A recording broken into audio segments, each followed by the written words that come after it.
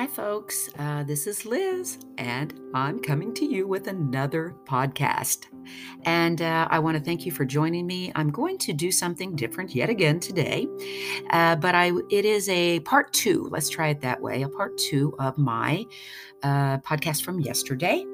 And the podcast yesterday was the true story of Beate Bahner, as told by my friend Rudy Kaiser. Beate Bahner is a lawyer in Germany. She, a very renowned German lawyer who was forcibly removed from her home because she filed a lawsuit against the German government, saying that the dictates that are being forced upon the German people are unconstitutional. And she had been out very vocal in the early stages back in February and March against what the German government was doing. Well, that came to a halt very quickly in April because she, again, was taken by the SS, it seems, away and disappeared for 2 weeks. She did, however, was able to leave a voicemail with her sister. This voicemail was uploaded to YouTube, and it's there now. I tried to give it to y'all yesterday. I was not able to, but I'm going to try to. It's in German. I'm going to try to read the subtitles as Beate is speaking here. I'm going to go ahead and let her introduce herself. I want you to hear this. By the way, the translation's a little rough, and so it's going to sound a little bit weird at times, I will tell you, but you're going to catch the gist of what happened to this poor woman, all right, in her own words, okay? So here you go. I'm going to let you hear from Beate as she tells us just her name. I'm going to lower it and then try to read these subtitles real quickly to you, okay? So hold tight. Mein Name ist Beate Bahner. Ich bin Fachanwältin für Medizinrecht. I have my own law office for medical law in Heidelberg. Greetings, sister. Yesterday I was very active, but the last thing on my homepage, when I went into the garage, I saw an unknown car coming in. The car waited a long time in front of the door. I thought something was wrong, and I hid behind another car with my dog. The car went into the garage and parked in front of my car. I have noticed that there was something wrong. I started running, but unfortunately not out of the house because my secretary was supposed to bring my car, but she did not come. She just did not come. I went around the corner and was scared to go back, thought 2 killers were waiting for me or whatever. Then no one was there. And then a car came in and I asked them to call the police. They refused to call the police for 5 minutes. And then I noticed it would be a huge mistake to call the police because I am the biggest enemy of the state and the police at the moment. I asked these people to please drive me around the corner and they refused to. 2 young people around 30 years old refused to drive me around the corner or to my relatives. Then came the police, and I said I felt harassed, and they handcuffed me. They pushed me on the floor in the dirt, abused me massively with excessive force. Then they put me into the car, handcuffed me, and let me sit there for 10 minutes. The car was locked. Then they brought me to the psychiatry here around the corner. There were 4 policemen plus 3 wards and a doctor who came 10 minutes later. I think the doctor had to wait for instructions from the highest ranks of the politicians. Then I asked for a chair to sit down, said this bad policeman, sit down here on the floor. After I had repeatedly asked to release my handcuffs, I had no one put in danger. I had asked for police protection. I had none. Nothing was wrong, but one put in danger anyway. I was put in danger anyway. Then he pushed me to the floor again and smashed my head from 1 meter on the stone floor. No one said anything. No one reacted. I have still an open wound on my head, which was not treated up to today. Then they asked me if I want to wear a mask. I said, no, why would I want to wear a mask? Then 4 people carried me in my cuffs to the doctor. The doctor asked me why I feel harassed. They all know me. They all know who I am, and all the world knows. Finally, they took off the handcuffs and they said I could not call my lawyer. I do not bring my mobile. I do not bring it to the grill party of my secretary, so they could not locate her and make her a target too. Then they put me into the Guantanamo high security jail of the psychiatry.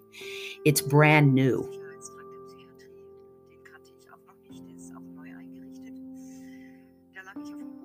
I laid on the floor, no toilet, one sink, no towel, no soap.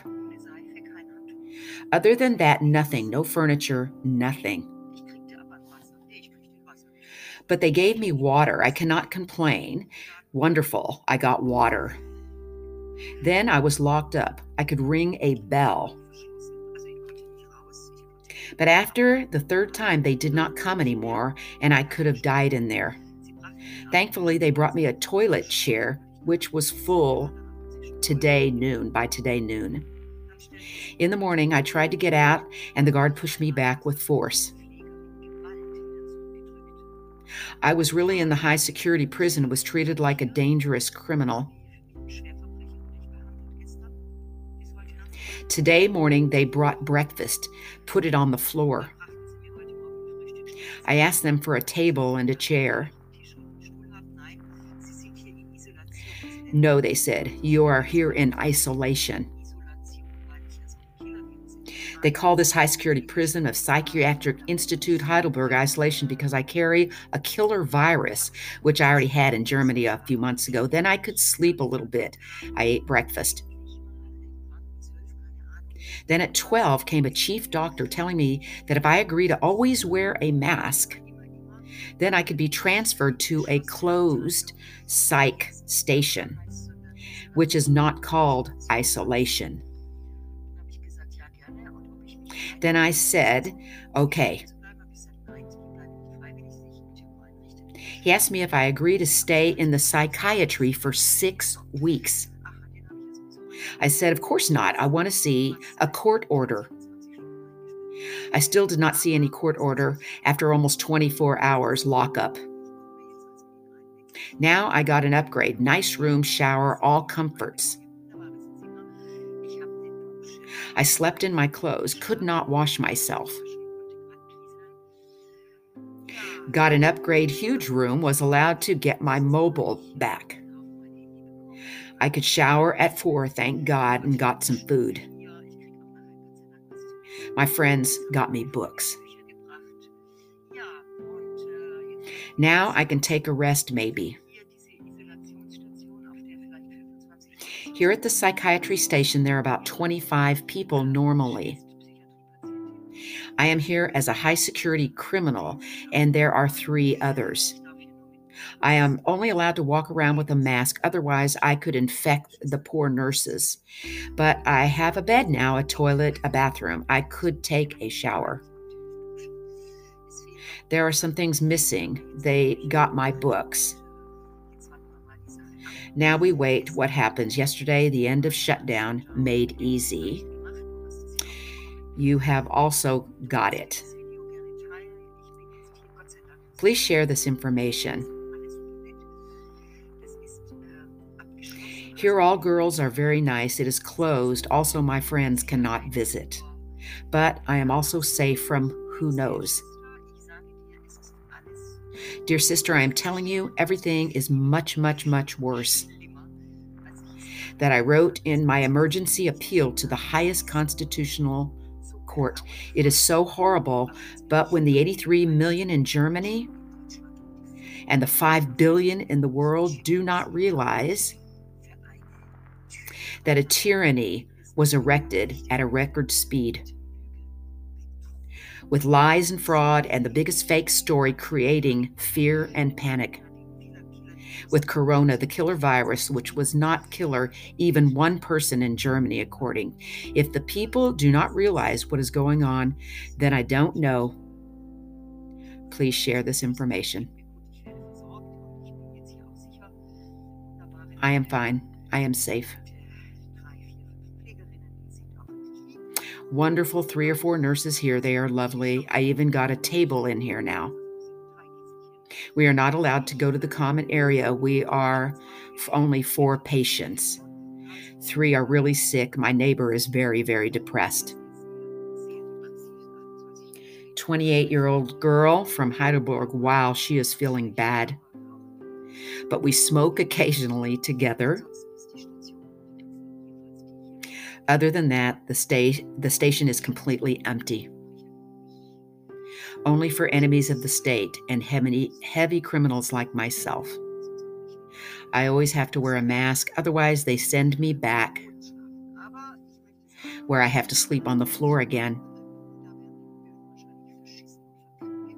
But I must say, in Turkey or somewhere else, it could be worse. At least I got some toilet paper in the toilet chair, you know. You sit on it and you urinate into a pot. I did that. I did not eat much lunch, and much anyway. Yes, I must say that the police friend and helper was heavily abused me, banged my head onto the ground. Here in the psychiatry, here we are because someone speaks his opinion and goes to the Constitutional Court with a lawsuit, which was unsuccessful. One thing is clear, the man who wants to become president of the Constitutional Court will not become it. Now I give the people a few weeks of time to realize that they live in a tyranny now, and I am a good example of what will happen to everyone in the whole world. If they don't wake up and see what terror regime, which world has never seen before, Mao, Hitler, and Stalin can learn from that, and Trump can learn in terms of fake news. Bad forces, whoever that is, who terrorize us. And I have to admit, I was really scared tonight. I was scared that they would kill me with a poisoned vaccination. I was also scared they would fly me somewhere else. I was lucky that my dog was here. They brought my dog to the neighbors. So it was known to other people that they could not make me disappear. I did not have my phone.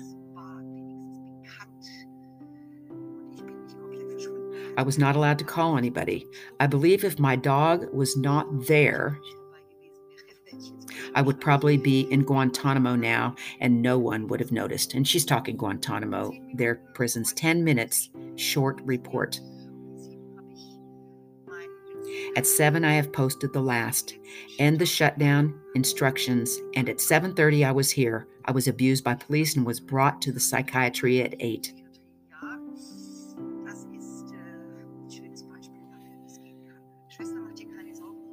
Sister, I am safe here.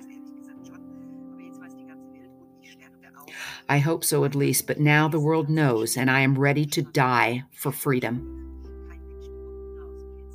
Yesterday, no one had helped me. They were looking out their windows. Only a young guy with dreadlocks came asking, what has she done? Why is she here? They said, none of your business. I don't know what are the charges. The charges are freedom of speech. Wednesday, I have to appear at court. I am charged with a crime.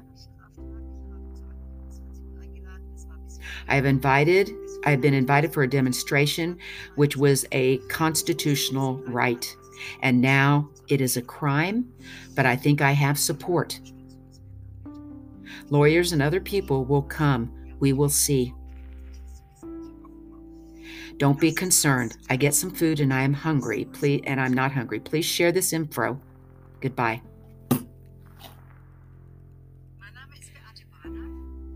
So I know that was long, but it is a real recording. It is not fake news. And I hope you all will think hard about your freedom here in America, certainly. I am personally a bit disturbed. I am personally not a conspiracy theorist, but it is disturbing. And I have felt that way for quite a while now. I just feel that something is terribly wrong. Something just feels not right. When I now in New Hampshire cannot go into a restaurant unless I provide my name and phone number, wow, something feels terribly wrong. And I know you across the nation have worse dictates and mandates. Something to think about. Something to think about. It's not just a mask issue. There's much, much more here. And it's a little bit scary because there seems and feels like sometimes that there's not light at the end of the tunnel. And if you listen to the actions and the promises of a Joe Biden, for example, who believes we're heading into a dark winter, I would feel even more hopeless. That is why, and I talked about this as well, I will be voting for President Trump on Tuesday. And I want you to think about that because his message is of hope. And I think that, you may hate him, you may just disgust you, but we need a message of hope right now. Real hope, real promises. Not promises from a man that's been in the government for 50 long years, half of a century. That is scary, very, very scary. Forget everything else. No, we can't forget everything else that's been coming out. Think about it, folks. Think long and hard before you cast your vote on Tuesday. Think about what is happening in this country, in your state, in your town, because something feels terribly, terribly wrong. With that, I'm going to let it go here, and I want to thank you for joining me on Life with Liz. And, I appreciate you listening in. I really do. And I know I'm all over the place, especially getting started here, but I do appreciate those of you who do hang with me. Check out my website, lifewithliznh.com, and you take care of yourselves, and I will talk to you again soon. Bye-bye.